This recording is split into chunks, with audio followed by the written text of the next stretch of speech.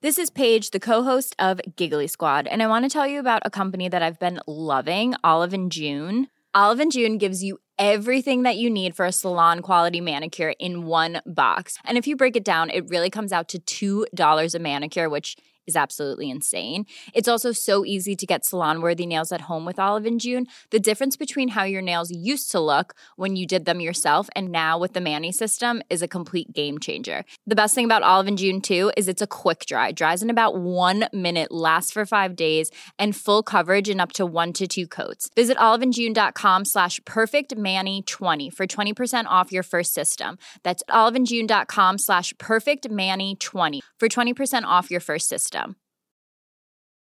I'm Sandra, and I'm just the professional your small business was looking for. But you didn't hire me because you didn't use LinkedIn Jobs. LinkedIn has professionals you can't find anywhere else, including those who aren't actively looking for a new job, but might be open to the perfect role, like me. In a given month, over 70% of LinkedIn users don't visit other leading job sites. So if you're not looking on LinkedIn, you'll miss out on great candidates, like Sandra. Start hiring professionals like a professional. Post your free job on linkedin.com/people today.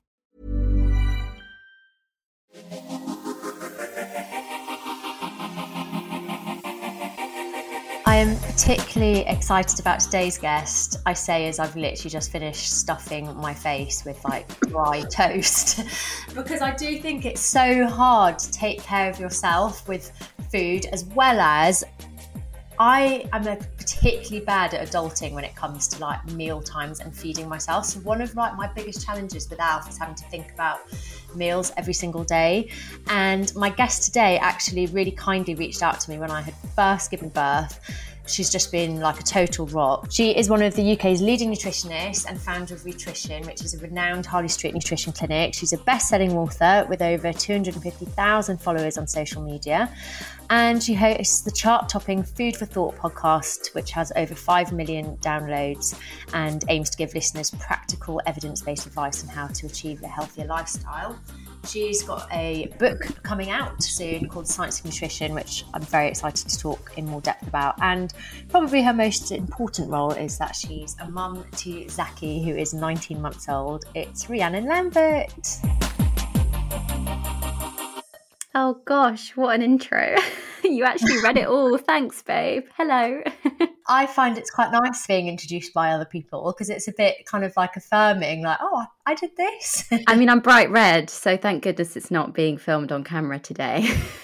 Oh.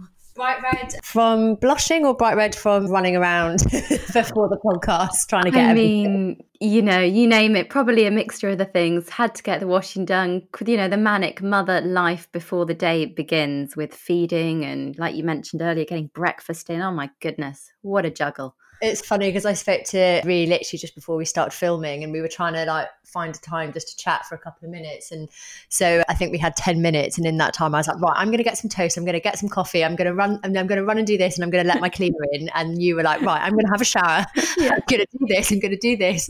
It's like just a standard day doing the juggle. Do you know, it was rare I actually got a shower in before midday, because normally on days where I don't have childcare, it's when he goes for his afternoon nap. And that's when I get to actually get out my PJs or, you know, get myself remotely presentable. So today's a good day, Ashley. Today's a good day for me because I had a shower, and yesterday I actually vetoed my shower, and today I said to Tom, I was like, no negotiations, I stink. So I'm glad that we're both having a good day. Yep, hygiene tick. I thought actually we could just go straight into talking about your book, The Science of Nutrition. It's obviously out on the 30th of December. Yeah. I had like a little flick through the very small preview that I have. And I mean, first of all, it looks very nice. Like, as in, I feel like I'm so clueless with nutrition. Like I kind of mentioned at the beginning, it's just not an area of adulting I feel like I've ever nailed. Like my kind of classic style is I'm a very good intuitive eater, and I've also got rid of any form of like dieting. Like the diet industry no longer controls me, but I get hungry and I need to eat there and then, and I never have anything in my fridge that's in date. And so then I run around being like, what on earth can I eat? Usually like a little run to a supermarket. Yeah. And that's kind of how it's been until Alf started weaning. And then I was like, right, I really need to be a little bit more organised on this. It's funny you say that though about, you quickly manically running to the shops or something, because even so the book is like an encyclopedia of nutrition that's easy to break down. I know you've got a very small copy. I can't wait for you to have the whole book, actually, because it's huge and it's in a Q&A format. So all the questions that you could think of, like what do I eat when I'm in a rush, or is alcohol actually really bad for me? Should I be skipping meals? All these types of questions, like how do I address sugar? And what do you look out for on the shop shelves? Because you may pick something that's marketed to be healthy, right? And I think that's one of the hardest things of parenting is when you're in a rush, you're in the supermarket aisles, maybe, Alf's not having a happy time in the trolley that day or the pram, and you're just wanting to grab something quick. And it's really confusing for everyone because the industry lies. It's really hard to find things that fit into your lifestyle and that are actually good for you, when half the time what is written down on a packet isn't correct. So that's the point of the book. It's to help you. I know what it's like as a mum.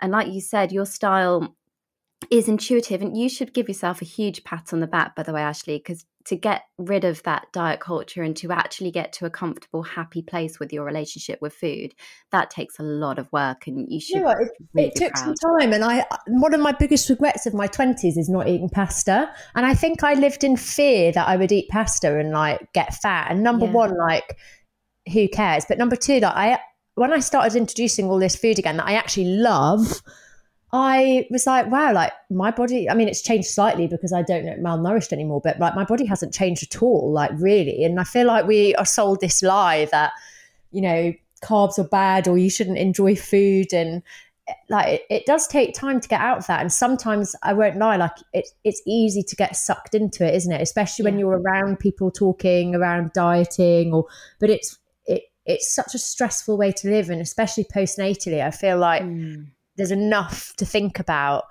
I haven't even thought about diets, restricted eating, and actually, like, God, I'd hate to have to like add that to my stresses on top of everything. But I know, and I'm empathetic to the fact that lots of people will be like really stressing about that throughout pregnancy and after.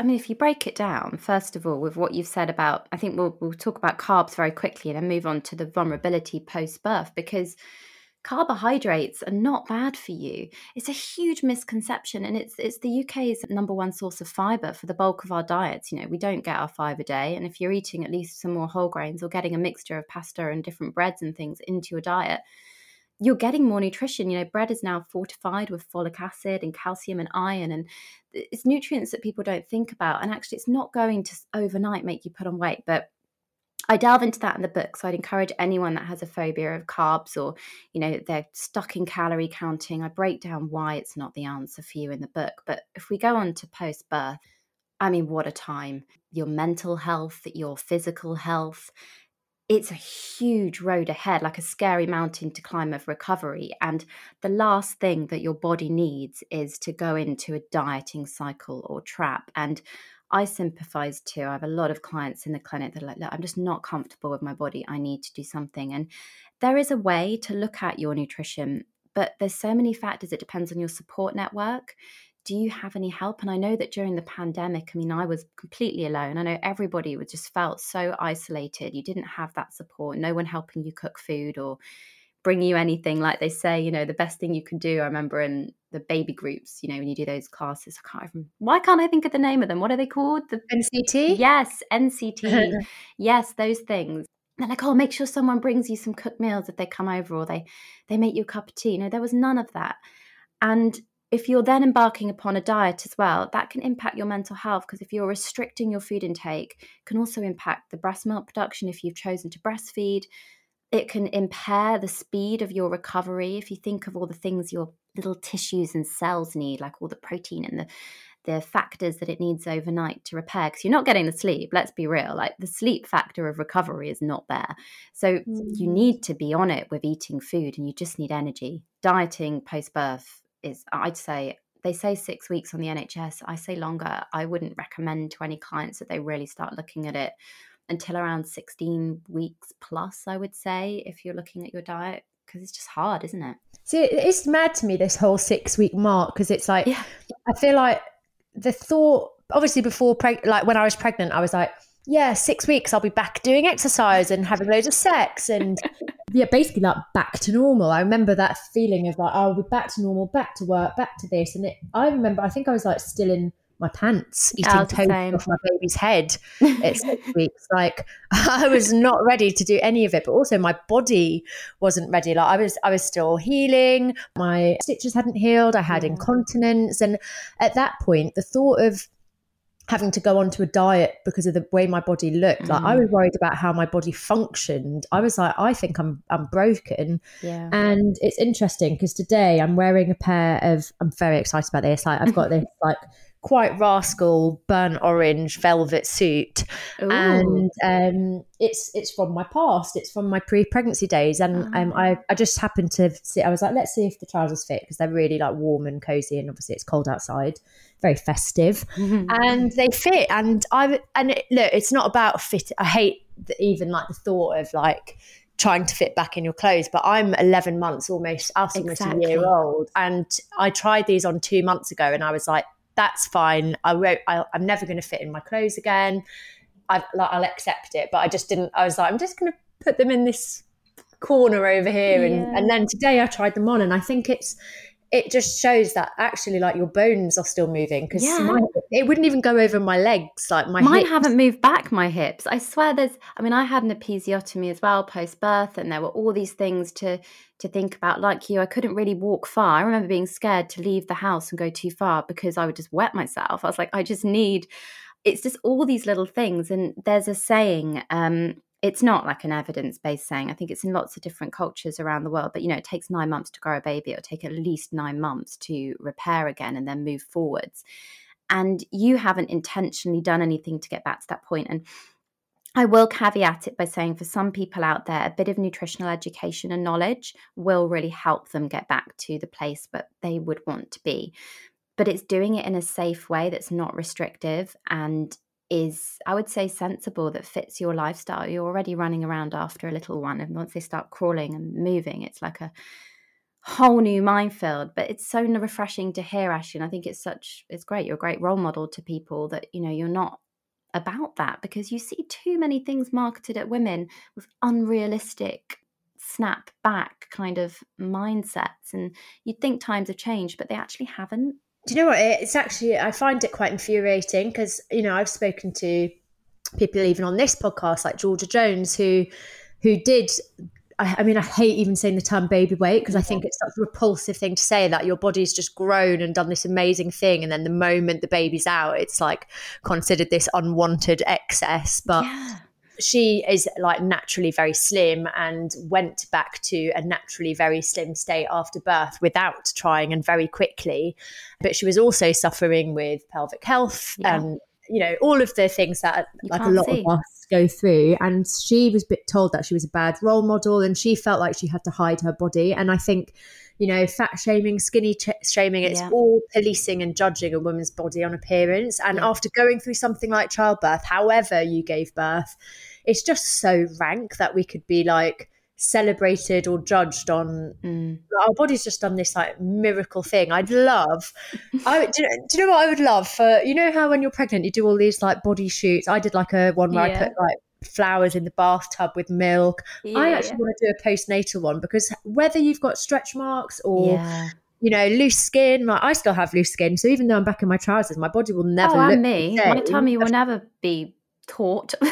But we should still like celebrate. Like, I mean, it's mind blowing. Like, I still can't actually quite believe. I need to, at some stage, to stop declaring to Alf, "You came out of my vagina." But you also, he starts to understand. Yeah, but you grew an organ. Like, we grew a placenta out of nothing. What blows my mind, and this is the geeky kind of sciencey side of it for me, but it's the fact that we were able to grow a whole organ that feeds your baby all the nutrients it needs. And we sacrificed our own nutritional stores for 9 months plus, basically, to feed a child. And then if you continue to breastfeed, or regardless, you are giving all of your energy to this child. Like, we are keeping a human being alive from day one. And there's loads of interesting research that the first 1,000 days, so that's where all the stats come from, which means from the moment you fall pregnant and then all the way up. I think that takes you up until a baby's 2, or it could be 3. Bad that you can't quote me on that right now, but it's in the book. And that research is the most crucial, critical building blocks of a baby's life, from their brain developments, their cognition, how they think, how they feel. And you know what? It's all down to the mum. No one else but the caregiver, if you're the mum or you're the partner, whatever. If you are providing for that child, it's your responsibility. That is huge. If you think about it in itself, it's mad that we judge on appearance and aesthetics when you're actually responsible for creating a baby's IQ from day dot, and how a baby will think and feel and care, and how long they will live, and how their heart health will be forever. You are dictating all those factors right now, yet people just judge you on how you look. It's just mind-blowing.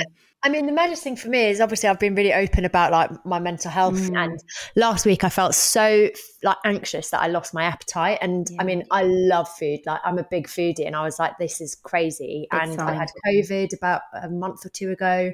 Again, I lost a lot of weight because I was so ill and trying to breastfeed and keep Alf going through the time, because he also had COVID. And so then to be like, people like praised me for losing weight, and I was like, no, that this is down to illness. Like, this is not good. And especially when I'm breastfeeding, like I can't, like, I need my reserves. Yeah. But I guess that's the society we live in, and it's so great that, you know, you're doing your bit to kind of like debunk the myths of diet culture. It seems sometimes like an endless battle, Ashley. I mean, it's something in the clinic that we've had for years, because we have many different sections in the Rituition Clinic, and one of those is eating disorders. And I have a wonderful team of registered dietitians, and we work with psychologists frequently, psychiatrists when needed in extreme cases. But it's serious, you know, mental health is so serious. And what people don't realize is that food can be a huge coping strategy for people in need at a time that can be a really good one, actually. It's amazing that we can turn to food and not something else. But when it becomes a prolonged thing, or it becomes a problem and it gets in the way of your everyday life, and like you said, losing your appetite is equally a huge sign something's wrong. And it's these red flags that we've almost been brainwashed to believe are these positive things. We just hold such a hierarchy for how women are visual objects rather than looking at mental health. And I'm glad you brought up mental health, because it's something I'm so passionate about. And I've only discovered about a few months ago. So my son's now 19 months old. I think it was around 16 months I discovered I had PTSD, and I didn't know, because I hadn't had any help for my birth and the situation. I just thought that what I was going through was normal, experiencing really hypervigilance, like feeling like I need to check the monitor all through the night, just not feeling like I can let go of control of looking after him, getting some major mood swings, like from depression to rage and flashbacks to different moments, and just crying when I talked about the birth. And I didn't know that that was a sign. So I think if anybody out there just is listening, just speak to someone about it. And I think a lot of women probably a bit scared to come forward maybe and just talk about that. That's interesting, because I feel like since giving birth to Alf, but it's so hard, because I guess a bit like you with Zaki, you must have given birth when around March 2020. So yeah, it was April, full on. And so sometimes I find it really hard to differentiate whether what I'm feeling is due to the world that we're living in, like with pandemics and lockdowns, or whether it's because I'm a new mum. But I feel I get so easily overwhelmed now. Like, I used to be really good at juggling so many plates, and obviously I'm juggling more plates than ever. But if one thing goes wrong, I get so like, oh my God, I can't do it. And I never used to be like that. So I'm listening to you thinking like, I wonder if I maybe have like some form of PTSD from my birth with Alf. Would you say that you had a positive birth? I mean, is the PTSD from birth? I wouldn't say, I mean, I'm not a therapist, first of all, but I would definitely look into anything if you're experiencing, because I didn't know that it wasn't, the norm to feel that anxious. Some mums could give their child to someone else to put them down for a nap, and I just didn't feel safe doing that. So I've discovered mine was linked to safety and fear, and giving birth in a mask, and being on my own for 5 days. My husband couldn't meet my baby for 5 days in COVID back in April. And then I was in for 8 days. But the whole time I was just terrified of my baby catching COVID. And it got so bad to the point where I was so sleep deprived, because it was quite a long birth. It was quite traumatic, quite long. and I developed a mild form of psychosis. So I was like hearing voices on the ward. And that's why I got moved to a side room eventually. And then my husband was only allowed in because they wanted me to pump in week 1 so he could do some night feeds so I could get a bit more sleep. And I didn't realise the impact that COVID had on my birth. Obviously, that is Sorry, I'm still stuck on the fact that you had to give birth in a mask. I know. They just shoved it on my face when I was wheeled in I had a forceps delivery in the end. I was told I had 4 pushes and then it would be over to the C-section. And it was all a bit of a blur, to be honest. But yeah, I gave birth wearing a mask. And I remember saying, I can't breathe. And that for me, so I still find it hard to talk about it, but I'm able to talk about it now. Now I've processed it all in a different way. Also don't feel like you have to talk about it if you don't want to talk about it. But it's because I was really scared about giving birth in lockdown, but I gave birth January 2021, and I feel like we were going into they just announced a 3rd lockdown, I think around the 3rd of Jan, which was my due date, and I gave birth on the 9th. Also, by that point, we knew more about COVID. Like when you gave birth, it must have been terrifying because everyone was afraid of hospitals. Like we really did all I wanted a home birth. I didn't want to go in. It was like my worst nightmare. I had the home pool, I had the home birth team, thinking, because all I'd listened to, Ashley, was they say don't listen to negative experiences, don't they, before you give birth?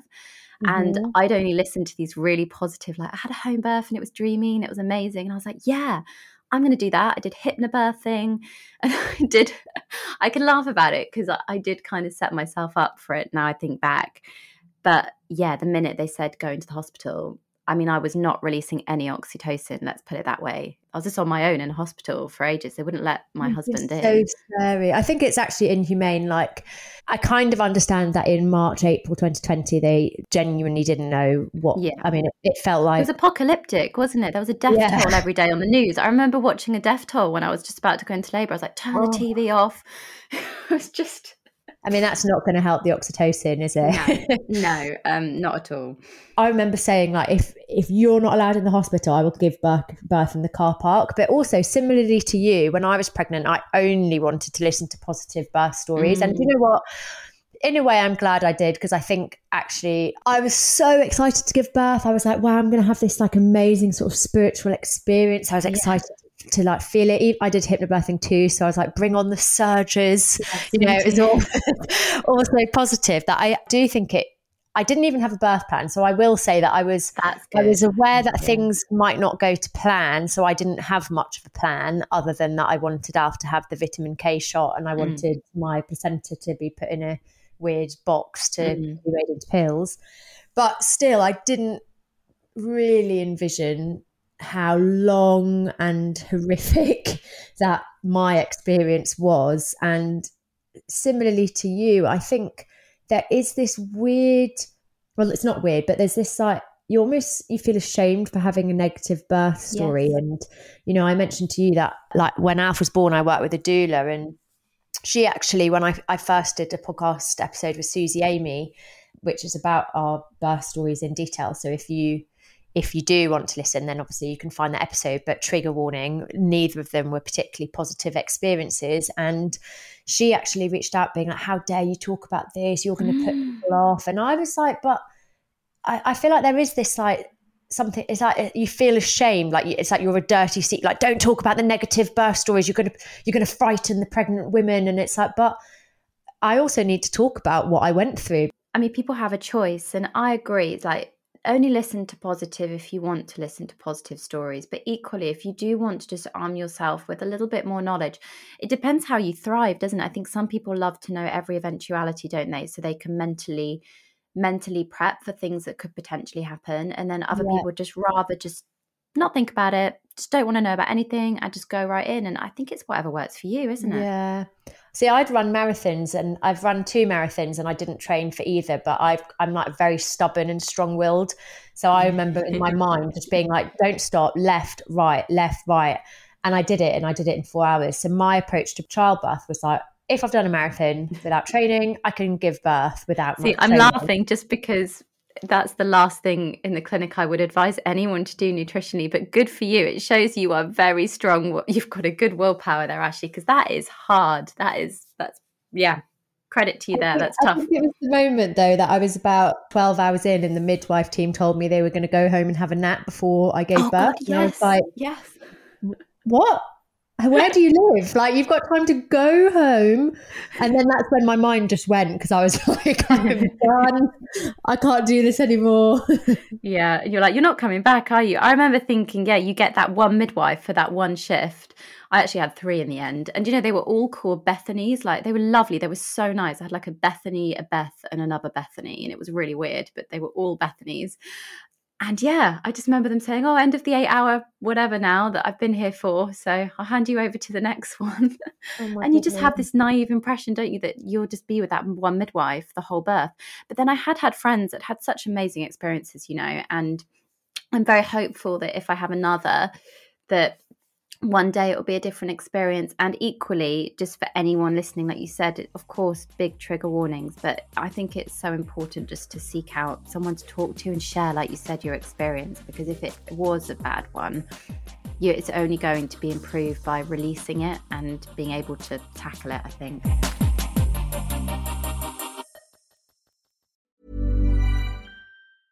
Selling a little or a lot?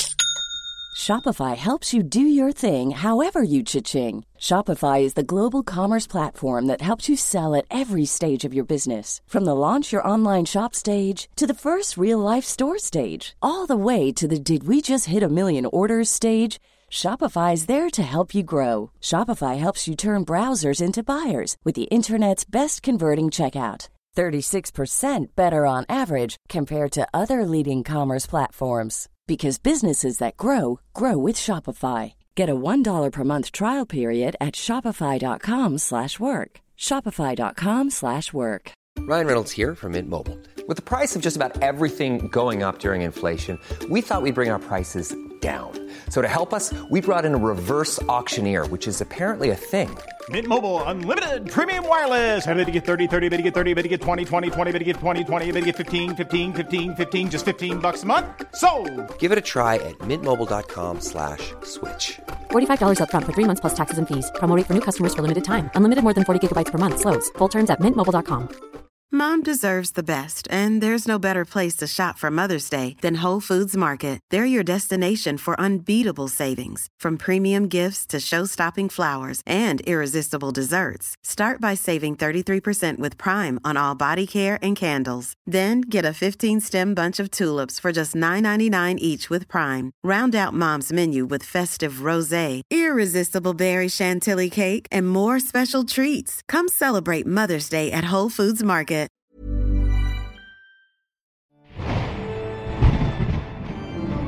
Welcome to Paranormal Activity with me, Yvette Fielding, a brand new podcast bringing together people's real ghost, extraterrestrial and paranormal stories, as well as getting some inside details from those who study the supernatural. I'll be listening through your paranormal stories every week and try to understand them, as well as chatting about my own encounters with an occasional paranormal investigator too.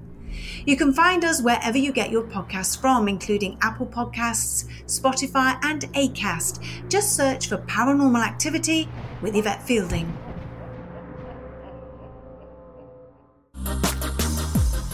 So how did you get diagnosed with PTSD? I booked in to see a therapist just because actually I thought it was impacting even my relationships at home, and it was hypervigilance. Like, I didn't feel safe. Like, I couldn't sleep at night. It was getting to a point where it was stopping me going to sleep.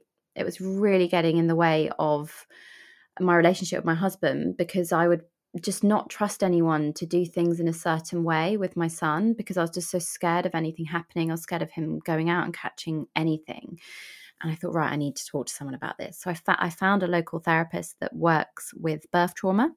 Mm-hmm. And I thought, well, I did have a difficult birth, but I'd always just kind of sucked it up and put on a brave face, because I know so many other women do. And I always said to myself, so many have it worse. I'm really lucky. I have a baby here at the end of the day. You go through that whole process of there's others worse off than you. There's so much guilt with mental health and any form of trauma, isn't there? But actually, there's always in anything going to be people worse off than you. That's what my therapist says all the time. She's like, that's my big barrier to everything I do is I feel so grateful for the situation I have in life right now. I've worked so hard for, but feel so grateful for it that I almost feel bad for having anything wrong. But anyway, when I went to therapy, I filled out this screening questionnaire and we had a good chat, and it was very obvious to her with the results that came back. And that's a medical screening test. She's qualified to do that.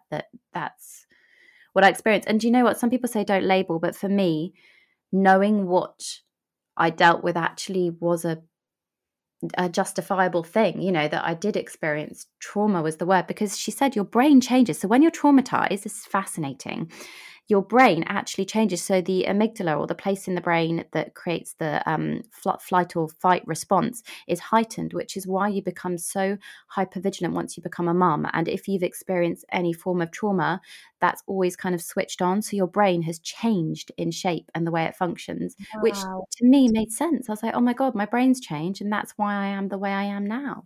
I'd love if you don't mind to kind of like move to, I know that you have in your book a bit about nutrition with children, and obviously you mentioned earlier like the importance of nutrition for their development. What do you do about food? Like I would feel like weaning is a bit of a minefield, to be honest, and I'm still steaming all my veggies and putting them in ice cube trays. But now that Alf is so much older, I basically use half an ice cube tray in one sitting. But what do you find that works, and what would you recommend for parents who are just a bit lost? I mean, what a minefield. You're manically trying to juggle probably going back to work or whatever you do, and you're trying now to also prepare food for your child, which is a whole other thing to do.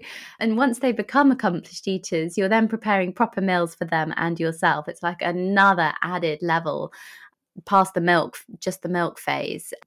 So I think it's really important to find the approach that works for you with weaning. And we discuss this a lot in the science of nutrition, the science behind it. But you can either go down a traditional kind of fruit and baby rice type puree area, but there's more emerging research now as well for veg-led weaning. So bitter tastes first, which means maybe there's more research that your child will be more likely to eat vegetables in the future. So it really depends how you want to do it. At the end of the day, the goal is to get your child to eat food and learn how to use their gag reflex correctly and swallow food and eventually start chewing. And you'd be amazed at how strong their gums can be. Like if you're doing this and your child still has no teeth, it's amazing because they can chomp their way through heavily steamed items. But I still use a steamer at 19 months. I steam pieces of broccoli and whatever veg I've got, green beans. He loves baby corn or courgette and stuff, and I'll put that on the side with a meal like spaghetti bolognese or something, or whatever he's eating that day, fish pie or whatever it is,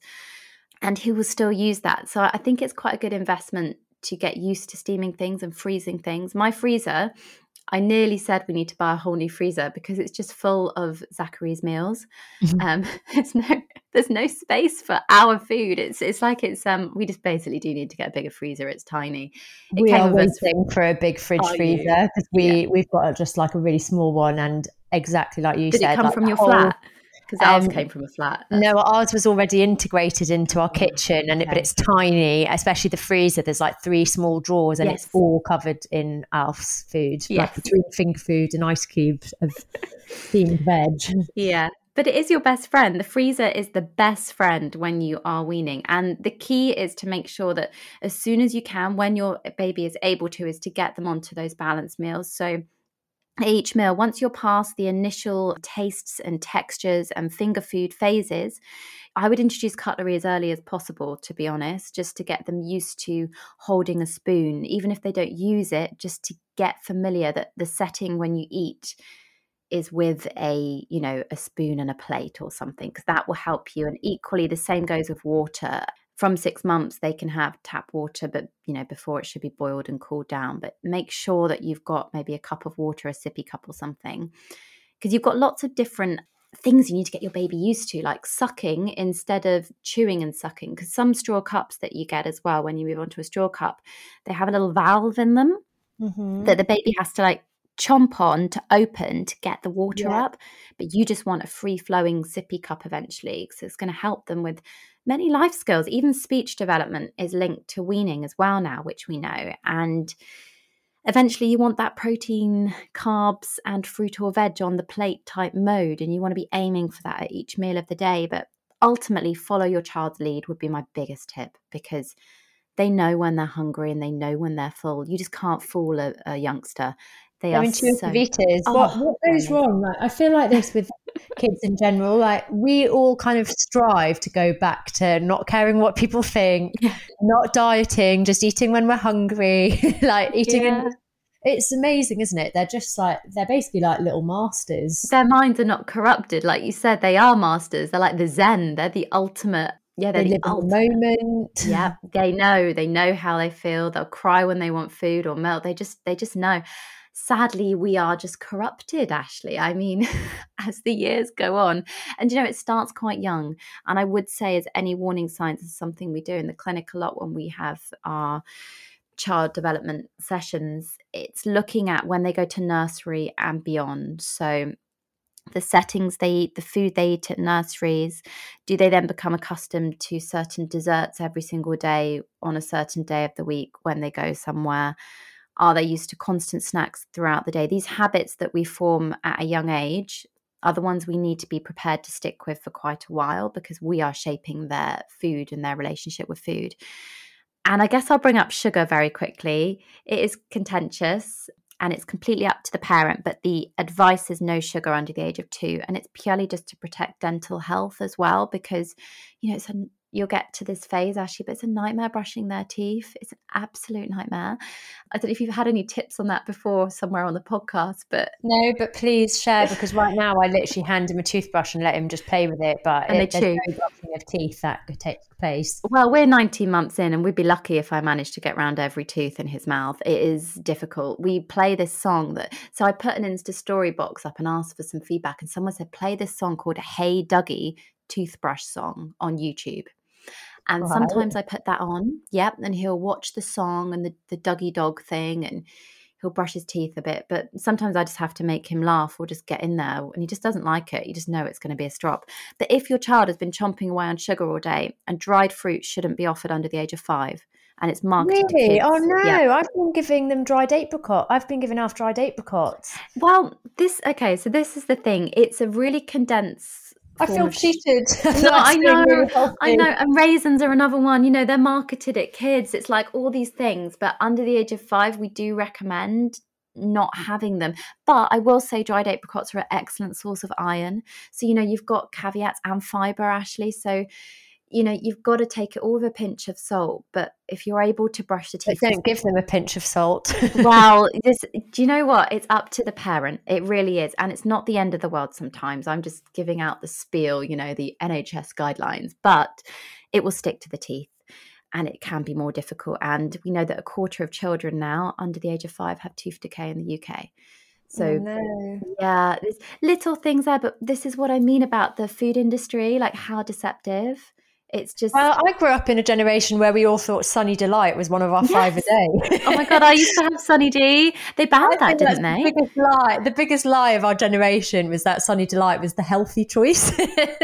Sometimes when my mum, and I don't think she listens to the podcast, so I can say what I want, but sometimes my mum suggests food for Alf. I'm like, what did you bring us up on? Because she'd be like, does he like baked beans? From the can? And I was like, well, he's not allowed salt or sugar yet, Mum. She's like, oh, I would give you baked beans. She told me she used to give us appetizer in our bottles, and I was like... Yeah, no, I won't be doing that. She's like, does he like smiley faces? And look, smiley potato faces, they're absolutely amazing. But I was like, Mum, he's 6 months old. Do you know what's funny now is that I've realised that because Zachary hasn't had enough of the tin spaghetti and baked beans, because he's starting nursery soon, and I know that they'll give him some other stuff there, even if I don't personally think it's necessary, you know, whatever. I'm every now and again, it's fine. So I've had to start weaning him onto these types of foods that he hasn't had for so long. So I've got like this opposite battle of you need to just eat baked beans, babe. You know, you need to get used to eating stuff that's going to be everywhere. So it's tough. I was brought up on those jarred foods, you know, those jarred baby food things. Oh, yeah. All of those, I think. You know what? And we turned out all right, didn't we? Got to take it all within reason, I think. Yeah, it is true. I do sometimes think that, like, well, I'm fine. Well, apart from the fact that I've got crippling anxiety, probably because I was left to cry outside. That was another thing my mum said. Do you not just put him outside to cry? I was like, no, no, I don't. Oh, but it makes so much sense now. Yeah, and you know, it really doesn't. I'm so sensitive as well. And I swear things like being left to cry, and I know that it's a really personal thing, but it's not my jam. And yeah, it's just different. It's just different. Do you know what? The more we know, my saying is the more we know, the more we don't know, because it becomes so overwhelming once you open up. And that's how I feel in nutrition. I feel like that's my job every day, Ashley. It's like the more I learn, the more I just don't know. And also I feel like ultimately, like, we all do our best with the information that we have. And sometimes it is just a total minefield. But oh my God, as long as we love our babies, isn't that like I tell myself, do you know what? He is so loved. And I tell him every day, you are so loved. You are so loved. Because I think knowing that you're loved growing up is huge, isn't it? Compared to everything that's all else. you really want, isn't it? Like, you know, all you really want is your parents to be around. Yeah, exactly. You could eat, like, you could give them any food, or all they really want is to be with you. So yeah. But I am genuinely excited to get your book, Science of Nutrition. I'll make sure you get a copy over ASAP, but thank you. Yeah, I hope it will help people. There's so many chapters, like I said, we go into all of it, from gut health, sugar, should we even be eating, sustainability, how to raise children now in a planet-friendly way as well, if that's something people want to look at. So I hope you like it. Yeah, and I did see there's chapters on, is fat bad for me and should I go on a diet? So I think anyone that is, kind of struggling with body image and that kind of like dieting spiral, then hopefully it'll be really good. So I'm going to pre-order it as soon as I get off this podcast. Aww. Before I do let you go, every week I answer a question that one of you guys has asked. So this time it's from Kim, who got in touch via email, which is askmumsthewordpod@gmail.com. And she said, hey, my husband recommended your podcast to me. It's helped me massively while I binge listened the past couple of weeks. Thank you for normalising and putting a name to how I feel. I've been able to explain it and open up to friends, which has massively helped me start seeing them in low-key settings, both with and without my boob monster. Lol, that's what I call Alf as well. Anyway, my question and current huge stress is weaning. Oh, there we go. I generally haven't read this question beforehand. My little boy is currently 6 months and will be at nursery from 12 months. Hope you've booked in. And me back to work. How do I get him to a point he isn't taking breast milk between 8 and 6? He refuses all bottles and currently still has boob every 2 hours during the day with 2 meals on top. No teeth yet either. Any help or guidance? I mean, you're perfect for this. So yeah.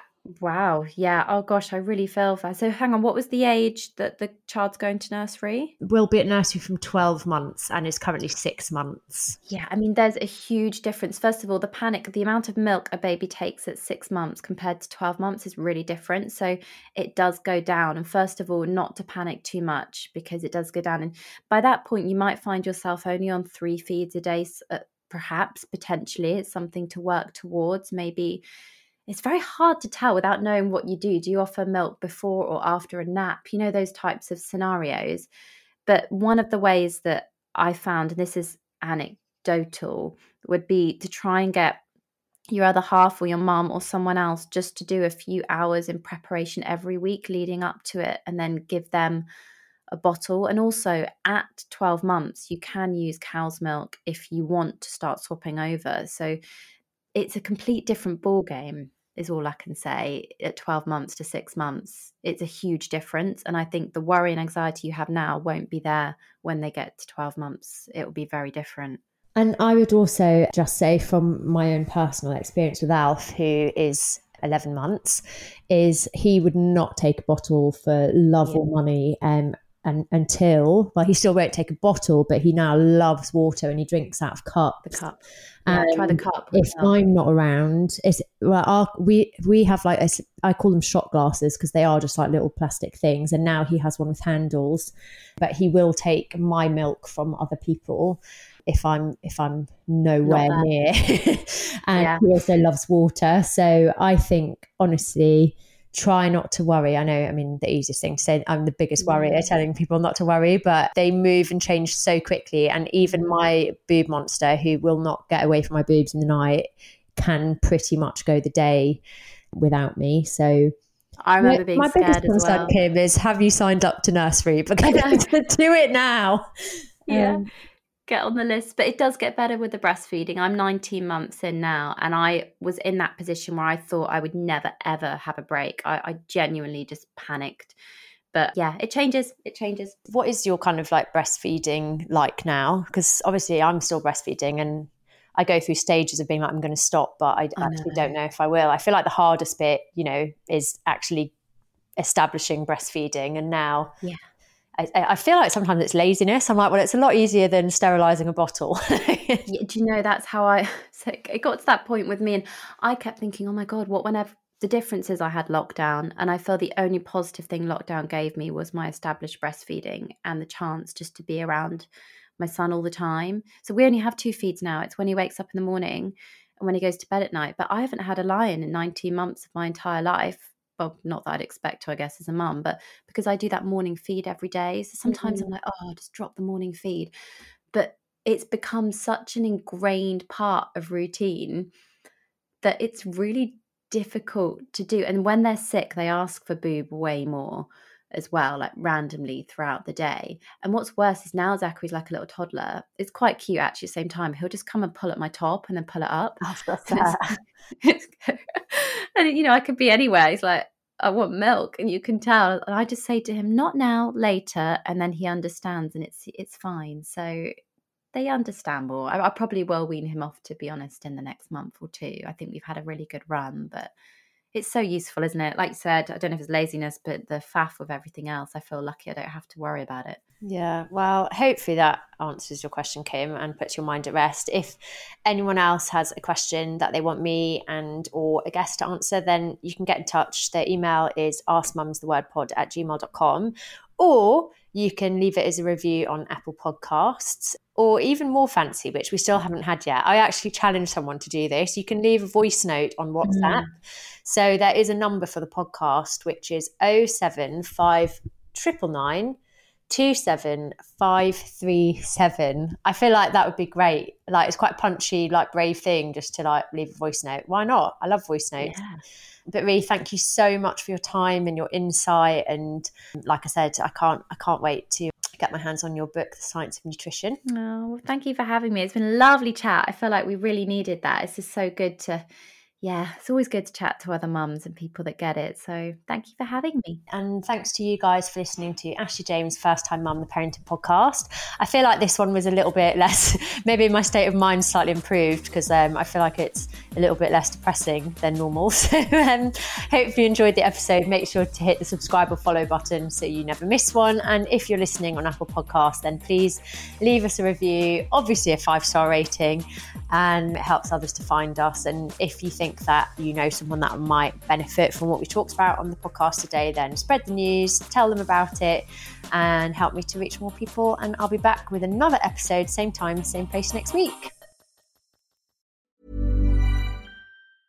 Normally, being a little extra might be a bit much, but not when it comes to healthcare. That's why United Healthcare's Health Protector Guard fixed indemnity insurance plans, underwritten by Golden Rule Insurance Company, supplement your primary plan so you manage out-of-pocket costs. Learn more at UH1.com. Hi, I'm Daniel, founder of Pretty Litter. Did you know cats tend to hide symptoms of sickness and pain? I learned this the hard way after losing my cat, Gingy. So I created Pretty Litter, a health monitoring litter that helps detect early signs of illness by changing colors, saving you money and potentially your cat's life. Pretty Litter is veterinarian developed, and it's the easiest way to keep tabs on your fur baby's health right at home. Go to prettylitter.com and use code ACAST for 20% off your first order and a free cat toy. Terms and conditions apply. See site for details. Cool fact, a crocodile can't stick out its tongue. Also, you can get health insurance for a month or just under a year in some states. United Healthcare short-term insurance plans, underwritten by Golden Rule Insurance Company, offer flexible, budget-friendly coverage for you. Learn more at UH1.com.